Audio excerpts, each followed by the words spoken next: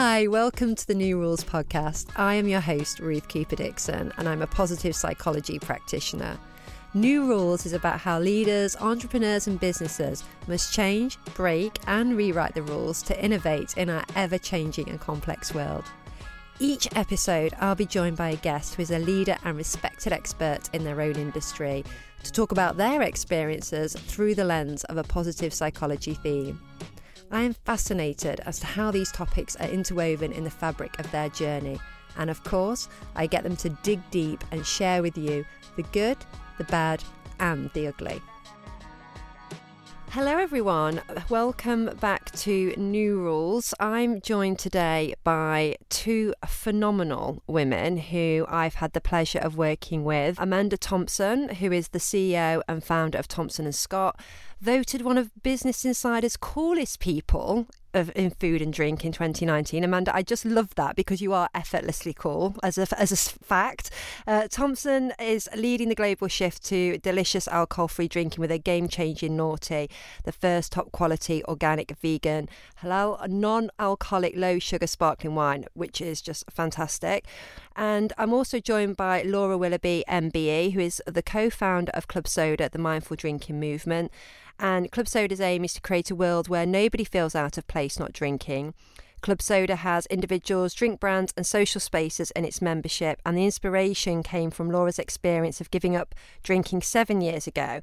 A campaigner at heart with a background in movement building and politics, and she realised that one of the big sticking points was a way to support people to take a self-guided journey to change their drinking. So welcome to you both. Hello. And so today, as part of New Rules, the idea is that we take a positive psychology theme and we look at applying it in the modern world of work. As we have known in 2020, so much has changed again with the global pandemic, with the anti-racist movements, with lots of different societal shifts, and really about how businesses can stay at the forefront and still really embrace their true values and their authenticity. So we're going to be exploring today what it means to be a wellness leader. So Amanda, I'm probably going to come to you first.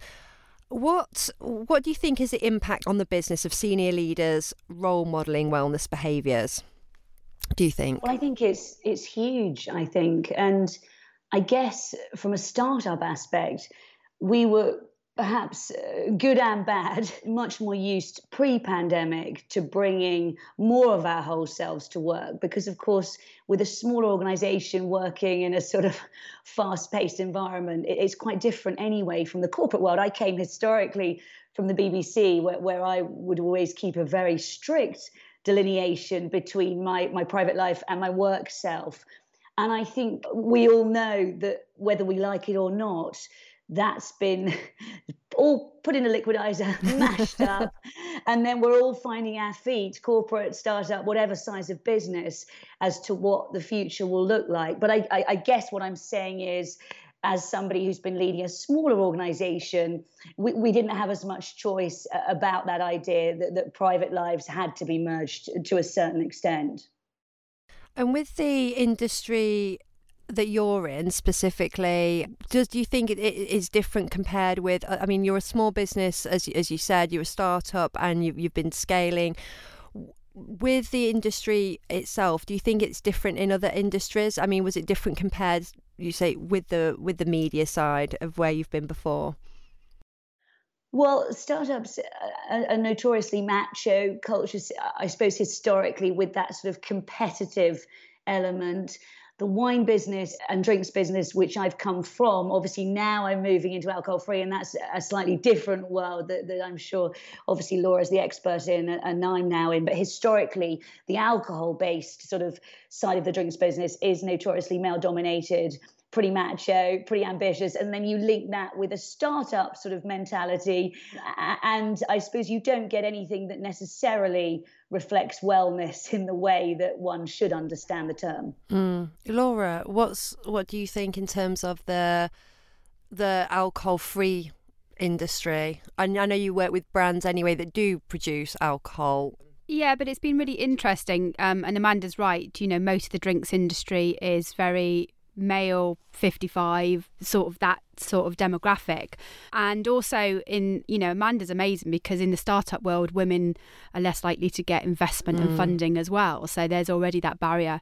But most of the alcohol-free brands are all small innovators. They've developed a drink mainly to satisfy their own needs from the founders. And so actually it's taken the big companies by a bit of surprise that suddenly there are drinks like Naughty and Big Drop and all of these brands that are emerging into the market and doing really well. But they've all come from, all of that very light and agile startup mentality, and they're willing to share and cooperate with each other in order to help grow this sector, and it's a very nice place to be.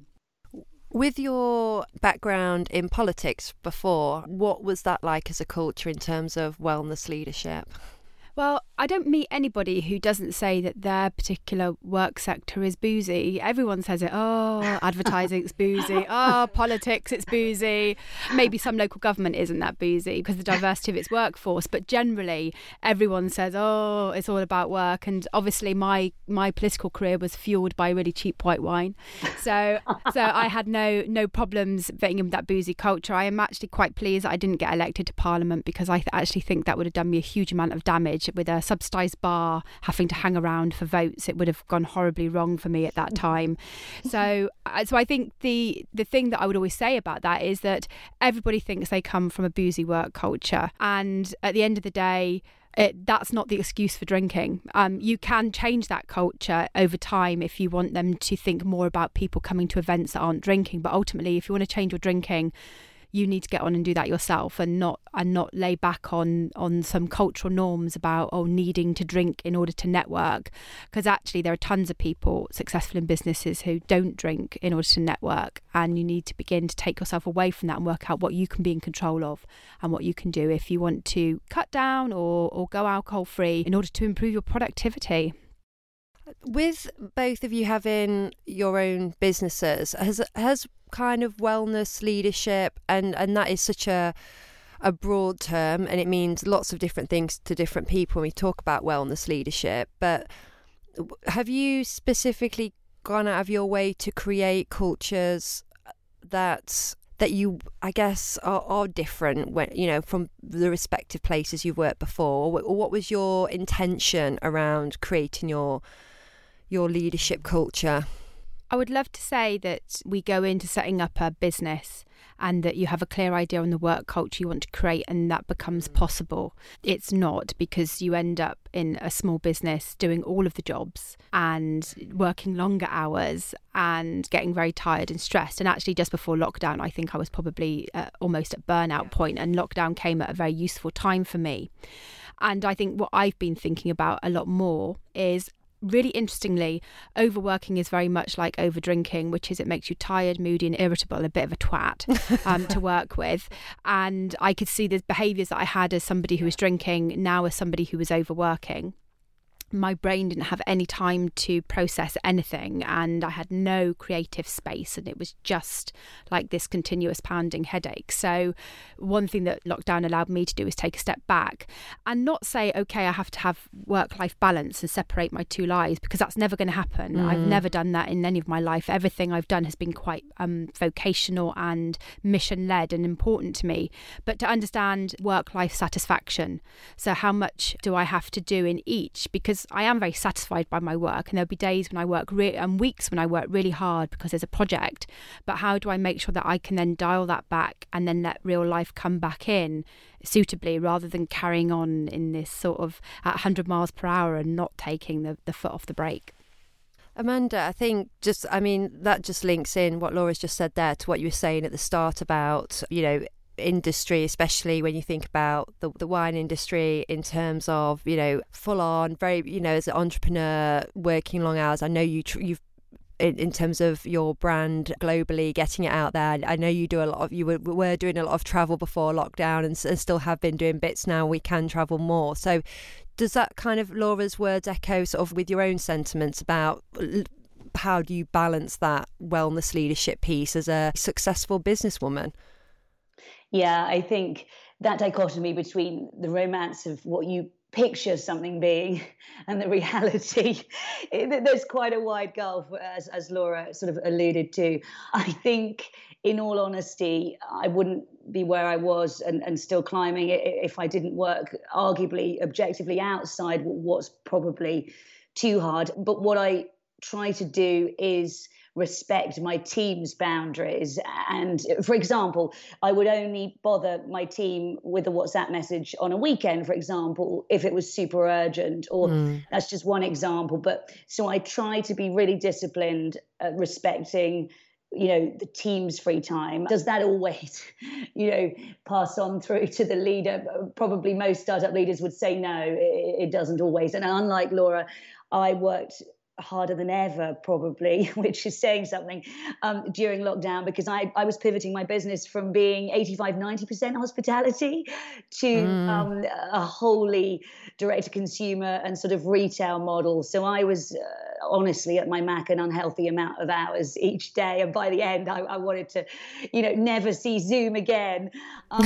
So I think the rhetoric, though, is important to keep, I think, in my head about my team. And we've got our B Corp certification, and that's something that I don't take lightly, in that, A, it's not an easy process by any stretch. And I think there's only a handful of companies, only a few thousand worldwide. So once you've got that, you really have to sign up to this code of ethics that really is supposed to cover every aspect of the business, not least having in your articles as a business that you won't just be making decisions based on profit, but you'll also be making them based on ethics, which, of course, from an investor point of view is quite a big thing to sign up for. So that weighs very heavily on my mind. And I always say to my team, you put the hours in that suit you, as long as we're getting the deliverables. The tricky thing for a startup leader is, you've got really big numbers to hit. Yeah. And so that's always the sort of push-pull in your head.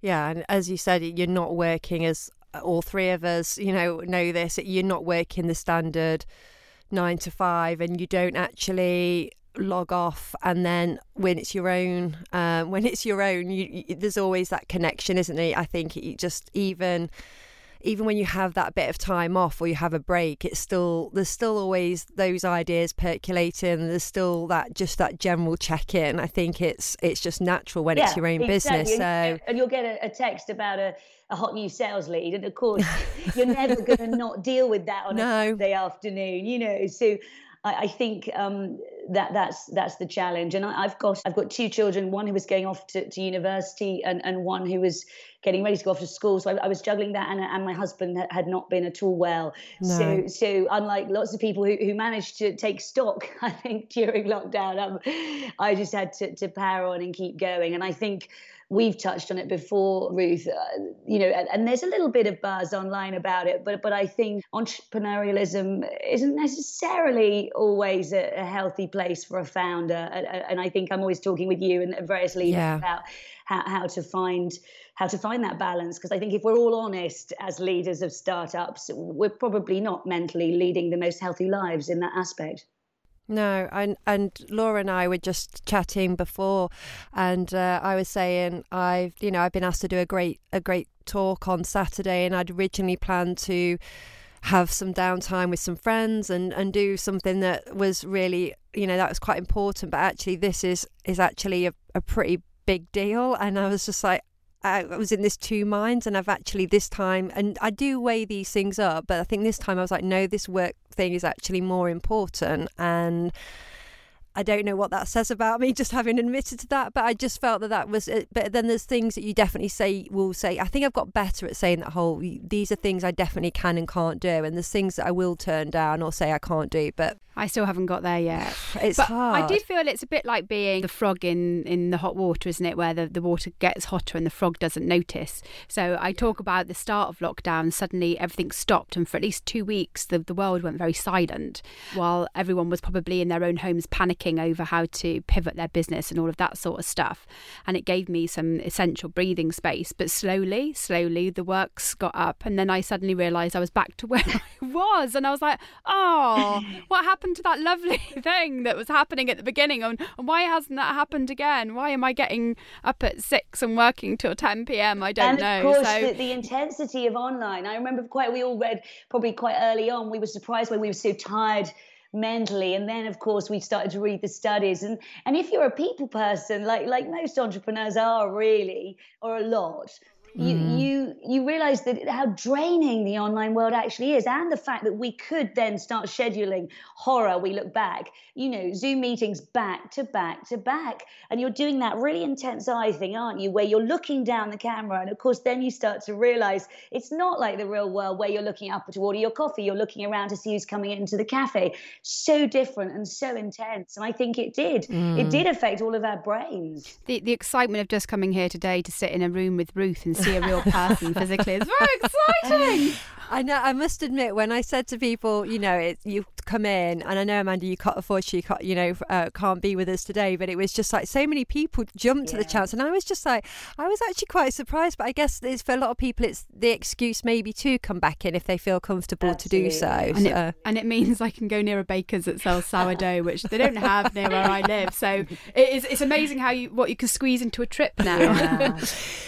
So obviously, we've talked about wellness leadership and kind of role modelling those values, what it means from an entrepreneurial perspective and the industries that we work within. What I do want to shift the conversation towards is the mindful drinking piece, because having spent a large proportion of my career in the corporate world, been part of networking and then running my own business, I know the importance of, like you said about the boozy cultures, but also just the fact that so many work celebrations and client meetings and events and everything else happens around the concept of alcohol. And I know I've spoken to both of you lots about this, but I'll start with you, Laura. Why do you think mindful drinking, or first of all, explain to people what mindful drinking actually is as a start, and then why do you think this plays a part in the advocacy of the wellness at work conversation?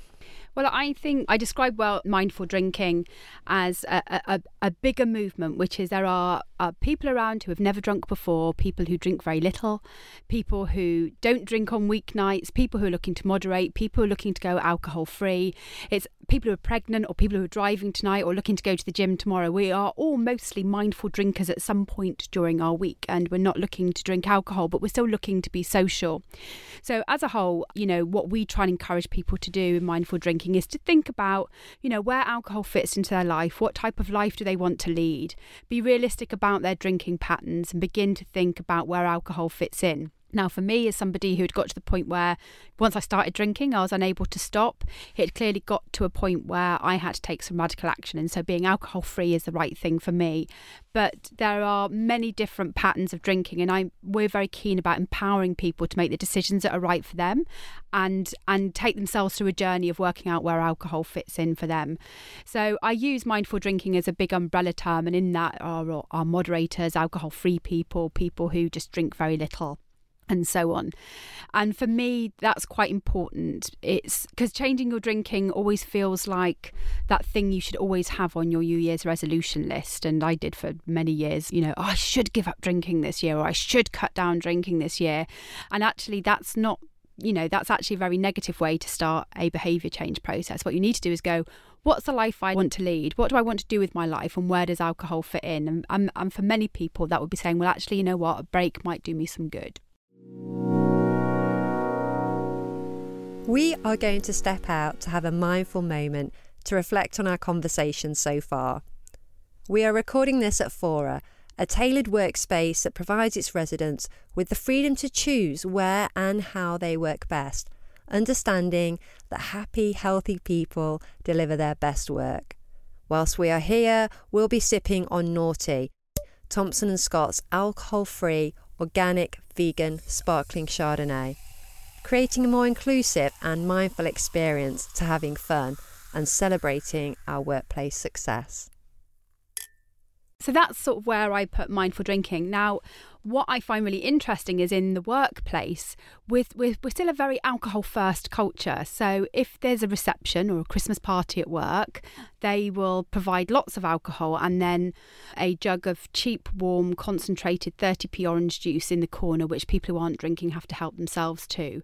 And actually, if you're not partaking in the expensive alcohol that people have brought, they feel like you're snubbing their hospitality. What do you mean you're not drinking this amazing champagne I've got from Chateau somewhere or other? And you're made to feel like you're snubbing people. When actually, if someone's invited you to a party, it's because they want you to be there. And why shouldn't everybody feel welcome at an event? And I've been to, health and wellness events where there's a drink reception afterwards. And the only thing, after speaking about health all day, they've got to drink is alcohol, regardless of whether anyone in the room is driving or don't drink for religious reasons or maybe pregnant or any of those things. And so actually, if you boil it down, it's a diversity issue. Why do we make the assumption that everyone has to drink if the word reception is put in front of any type of networking meeting? We need to throw that back up in the air and say, absolutely, we need to cater for a diverse audience at every event that we do. And businesses need to see that in terms of their Friday desk drinks, all the way through to parties and even award ceremonies that happen. Okay, thank you. Amanda, so you've launched Naughty, which is your alcohol-free wine. So do you want to perhaps just explain a little bit about how, because I obviously met you when you were launching Skinny Prosecco, Skinny Champagne. That's how we met at an event a couple of years ago now. And I was just a big convert then of those products. And then when I stopped drinking, I was like, oh my goodness, I'm going to be able to drink it anymore. And then magically you read my mind and produced Naughty, which was the best thing ever, just for me. I let myself believe that, Amanda. So what for you was your shift in terms of producing that product and why? Well, it was very interesting, hearing Laura hit all of our touch points actually for Naughty, and that's why, thankfully, Laura, you'll be pleased to know that now we're working with companies like EY, so finance companies, law firms. I think slowly everybody is realizing, I think more quickly now with everything we've been through with lockdown, I think it has accelerated that recognition of those sort of alcohol-free choices that are now more prevalent. And I think all of those reasons are tick boxes for us. But for me, really, essentially, it was about bringing the party without the alcohol. And that was the driver. And my God, it was hard. And I recognize now, realizing I'm obsessed with taste and I'm obsessed with palate. And I was never about to launch anything because it was alcohol free. Now if that makes sense, what I mean by that is, it would have been so easy for me across the past year or two. I knew the opportunity was there. I knew the need was there. I became slightly obsessed with it in a Willy Wonka sort of like way. But my goodness, it was hard to get the perfect taste. Really, really hard. And I think the barriers to entry in innovating in the wine sector were quite different, I think, from the alcohol-free beer, of which there are many that my beer drinking friends enjoy. There are some brilliant old spirits. The innovation in the alcohol-free wine sector was so depressing, and I tried everything out there, and they were all, I'm sorry to say, pretty much without fail, not much better than mouthwash, with one or two exceptions, but they were very sweet. And this is because I'm a wine drinker, and I historically was a champagne snob that Laura was alluding to. I'd be the one wanting that lovely chateau, whatever, So I think that was the driver for me. And at the risk of just momentarily sounding arrogant, I think the reason Naughty tastes so good and is becoming such a success is because it's all about the taste, not just the kind of the marketing angle. And I think, I would have got something to market sooner because as a sort of ex-journalist, I was obsessed with zeitgeist and all of those pillars that Laura was mentioning, that huge gaping opportunity. Because, of course, when you get to celebratory moments, I think a lot of people had thought that the alcohol-free thing was tick. They're like, oh, yeah, well, we've got Coca-Cola, we've even got alcohol-free beer. And of course, if you look at the way drinking goes statistically, and of course, we never want to, be crass with gender lines, but if we look back and look at numbers, it is still women historically who are often choosing sparkling wine, in the celebratory moment, if you just look at the numbers. And I think that's part of the reason that nobody had innovated in the wine sector, really anything exciting, because it's full of men. Yeah. And so many people were just assuming that had been dealt with, and we all could picture that depressing sort of picture that Laura sort of painted in our minds. Everybody's been to events when they're not drinking for whatever damn reason, and it is so depressing. And why do you leave early? Partly because you don't feel you're invited and you just don't feel comfortable. And sometimes I think, it really plays into people's psyches, whether they're non-drinkers or just choosing not to drink that time. And so for me, that opportunity was to have an incredible alcohol-free that people actually wanted to drink, irrespective of the fact that it was alcohol-free, or because it was, or for any number of reasons. So the idea for Naughty was to bring the party, to make you feel special, for it to taste delicious, pop that cork, and have that party moment, and it not have alcohol. And my God, it was hard, but I'm blooming delighted that we seem to have cracked the code. Your hard work has paid off. It is a really good product, and at the minute there's nobody snapping at your heels, and that's because of their lack of being able to see what's going to happen in the future. And actually, I was talking to somebody who's looking at data at the moment, and the health and wellness trend that was already on an upward trajectory has just been superpowered by COVID. And so actually those people who've got products in the market right now have been able to innovate like you, are bringing the products that people want. It's going to be a really interesting time. And I think as well, to add to that, the piece about the innovation and sort of looking at the product itself, and as Laura was just saying there, that last night I was on a panel discussion about authenticity and wellness, and I think because your intention with your product, as you said, hasn't come from, the market's saying this, I'll put something out there, and as you said, you could have put something out there a year ago or 18 months, but actually it's been much more deeper than that around the intention around, I want to make sure, I'm a wine drinker, so I want to make sure that this tastes damn good. And also it is seen as that celebration, and even just right down to how the bottle looks, how it is, it's it is that sort of bottle that you'll bring out and be like, this is a really special moment, let's have it as we're celebrating a birthday, or it's a start of a holiday, or it's a work event and we've made a success, or whatever it is. I think it's just so different, and I think, as Laura said, there's just doesn't seem to be anybody else that is even close to what you've done at the moment, Amanda. So, well, I think we're one of those strange businesses that, going back to that point that I did work an unhealthy amount during lockdown, what shouldn't be recommended.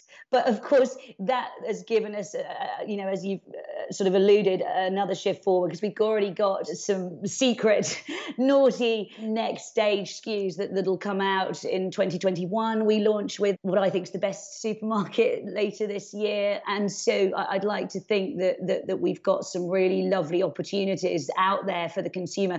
And we had a wonderful moment just pre-lockdown, one of those last parties when we were allowed to party at Tramp nightclub. It was a bunch of entrepreneurs. I'm not sure if you were there, Ruth or Laura, but I saw the placebo effect at play when I got up to speak, and I'd explained about the alcohol-free cocktails, the naughty cocktails, and there was this palpable gasp. And the wonderful moment for me was this idea of breaking down barriers that often Brits have, after they've had the first or second drink at a party. The noise rises, we all start to be more sociable, and without realizing, and of course one would never do this the other way round, just to be clear, it was an accidental pour of the sommeliers pouring naughty cocktails initially instead of the champagne ones. So people had been drinking what they thought was champagne cocktails. They were actually naughty cocktails, and the placebo effect had taken hold, and everybody was really relaxed, really social, noise levels were rising, and then the gasp when I told them it was alcohol free, and I just thought, that for me is naughty,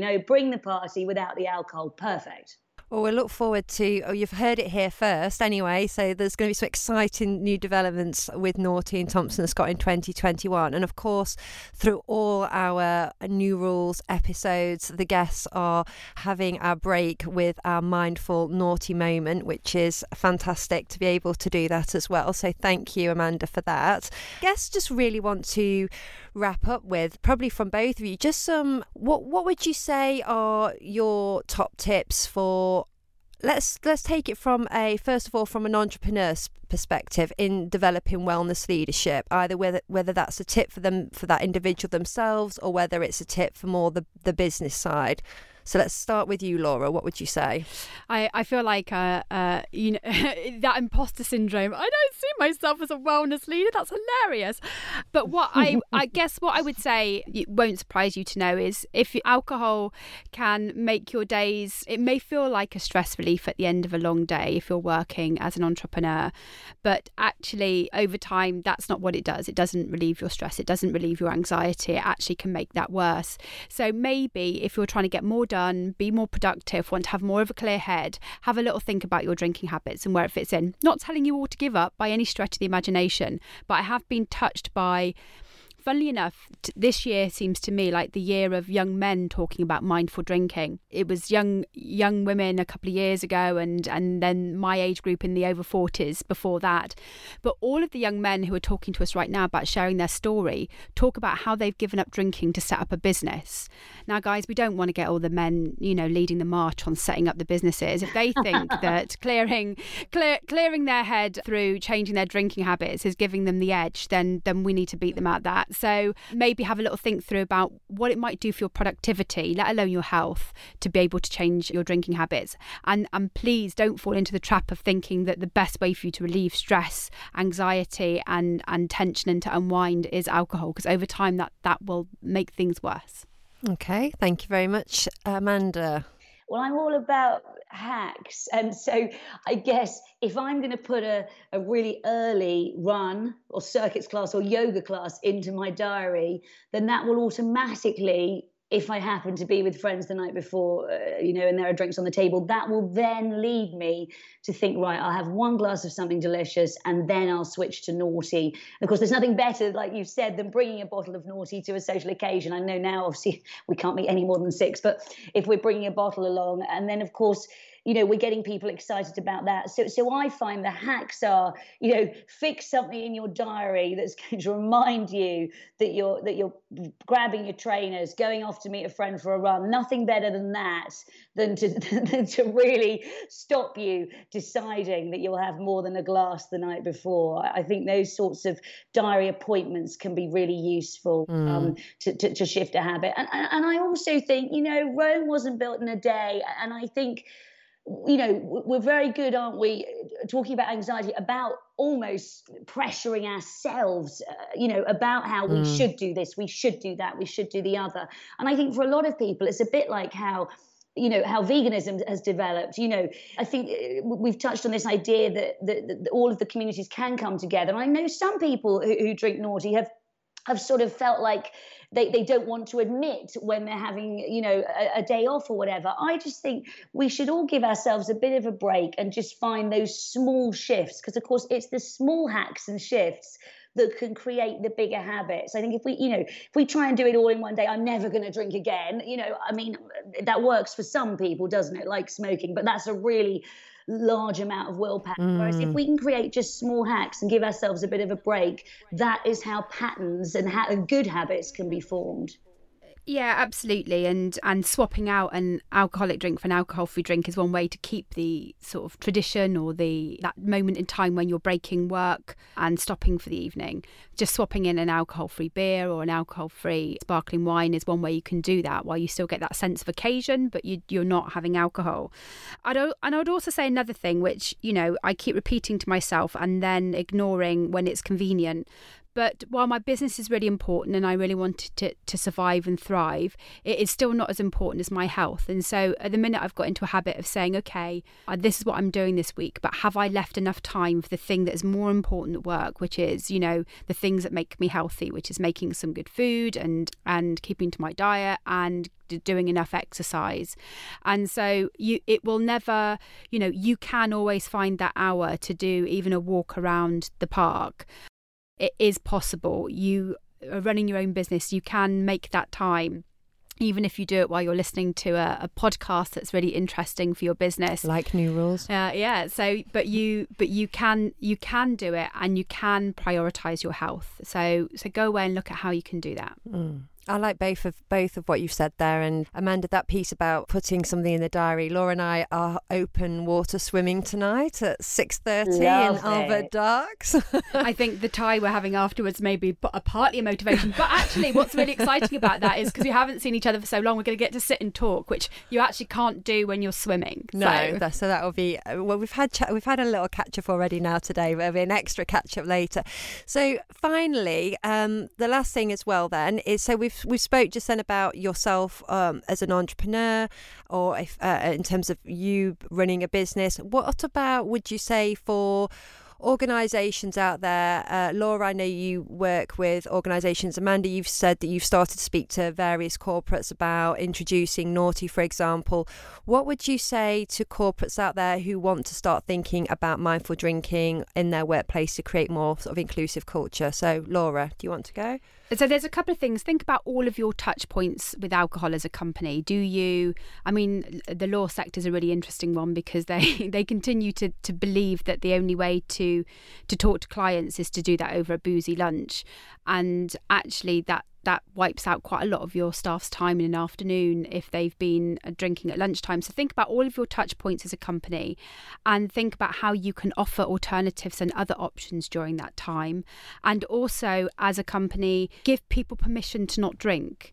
And so you're not telling them not to, you're not becoming their dad, but what you're saying is, excellent, we're going to run events, and not only are we going to put on alternative drinks, but also we're going to make it clear that as a company you don't have to drink when you're out doing events. You're welcome to find other ways to entertain clients, and you're certainly welcome to make sure you can have alcohol-free drinks and stuff. And to be honest, your clients will be happy as well, because many of them moan about the fact that they end up on boozy lunches when they're being corporately entertained.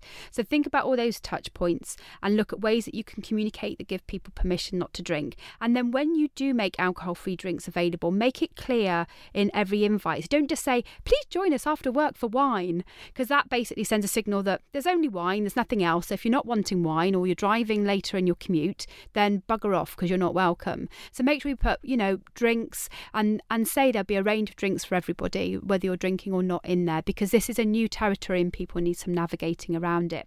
I was very touched when I went to an event where they put on alcohol-free wine for me, and they put it on a tray that said alcohol-free, and there was the alcohol-free sparkling wine, and then there was some sodas, and everyone picked up the soda because they thought the thing that was still on the tray that looked like wine was still alcoholic, and the only alcohol free was the soda. So you still need to help navigate people if things look a bit like alcohol. So you can do that as a company and make sure that you get in some great drinks so that everybody feels welcome, and don't think that you can treat people through a really awful carton of orange juice, and add it to your contractors, your catering contractors contract when they're up for renewal. Say that the healthy pledge that they've signed applies to liquids as well as solids. Excellent. Some great suggestions there. Amanda, what else would you add to that for organisations? I think that young people, actually, we've seen are driving this in the workplace. And I think this idea that everybody can have a seat at the table, and the reason that Naughty fits so beautifully is, of course, if you don't want to be shouting loudly about the fact that you're not drinking, and truthfully in British culture, some people don't, because some people feel like that's the thing they've got to discuss. And what I really wanted Naughty to do was to offer you with a situation where you could be drinking champagne, I could be drinking Naughty. We're at the table together in the business world, and it doesn't have to be the thing that's defining you, because I think that, it is very awkward still, and it shouldn't be, but it is, that Brits will still, our culture particularly, unlike, perhaps America's not so bad, I don't think, but, oh, you're not drinking, Ruth, why aren't you drinking? And that becomes the conversation. Now that, that should not be the conversation. And this idea that I think young people in the workplace have been driving this, where they want a seat at the table, they want to feel comfortable with the older members of staff. And I've had these discussions with law firms, with finance firms, and, Naughty can beautifully emulate that. And you can stay up, and nobody needs to know if you are or aren't drinking, and yet everybody keeps their head together. And I think for me, that idea that what we're drinking, why should that be the most interesting thing about us? There's so many interesting things to discuss. us. And that's where I think Naughty can take that right forward. You know, whether you're not drinking because you've had an alcohol problem, whether you're not drinking because you follow a halal diet, any number of reasons, but secretly pregnant, why should that be the thing you have to discuss? You can discuss business, it's pure and simple. And there's a real fundamental bit at the bottom of it, which I've heard lots of stories about, which is that, you know, particularly older members, senior members of staff, and really pushing younger members of staff to drink at events. That's bullying, people. That's bullying. And so it brings us all the way back to that thing around consent, which is, you know, if your staff don't want to drink, it's not your business on why, but it's also not your business to push them to do that either. And the idea that you're giving the whole business permission to do something different is a really important leadership point. And again, you're not telling people not to drink, you're giving them permission to ask for something to have something alcohol free. And also, I think for us, Naughty's fun regardless, and that's what we always lead with. The reason you should have Naughty on your list is it tastes bloody good and happens to not be alcoholic. I mean, it's kind of a no-brainer.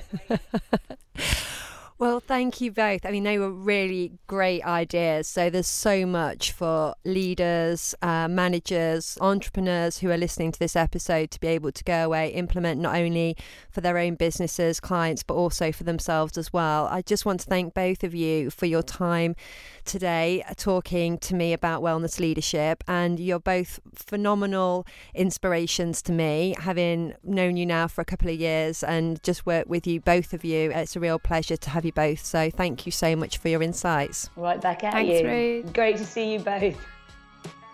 Sadly, we have no more time to chat, bringing us to the close of this week's episode of New Rules.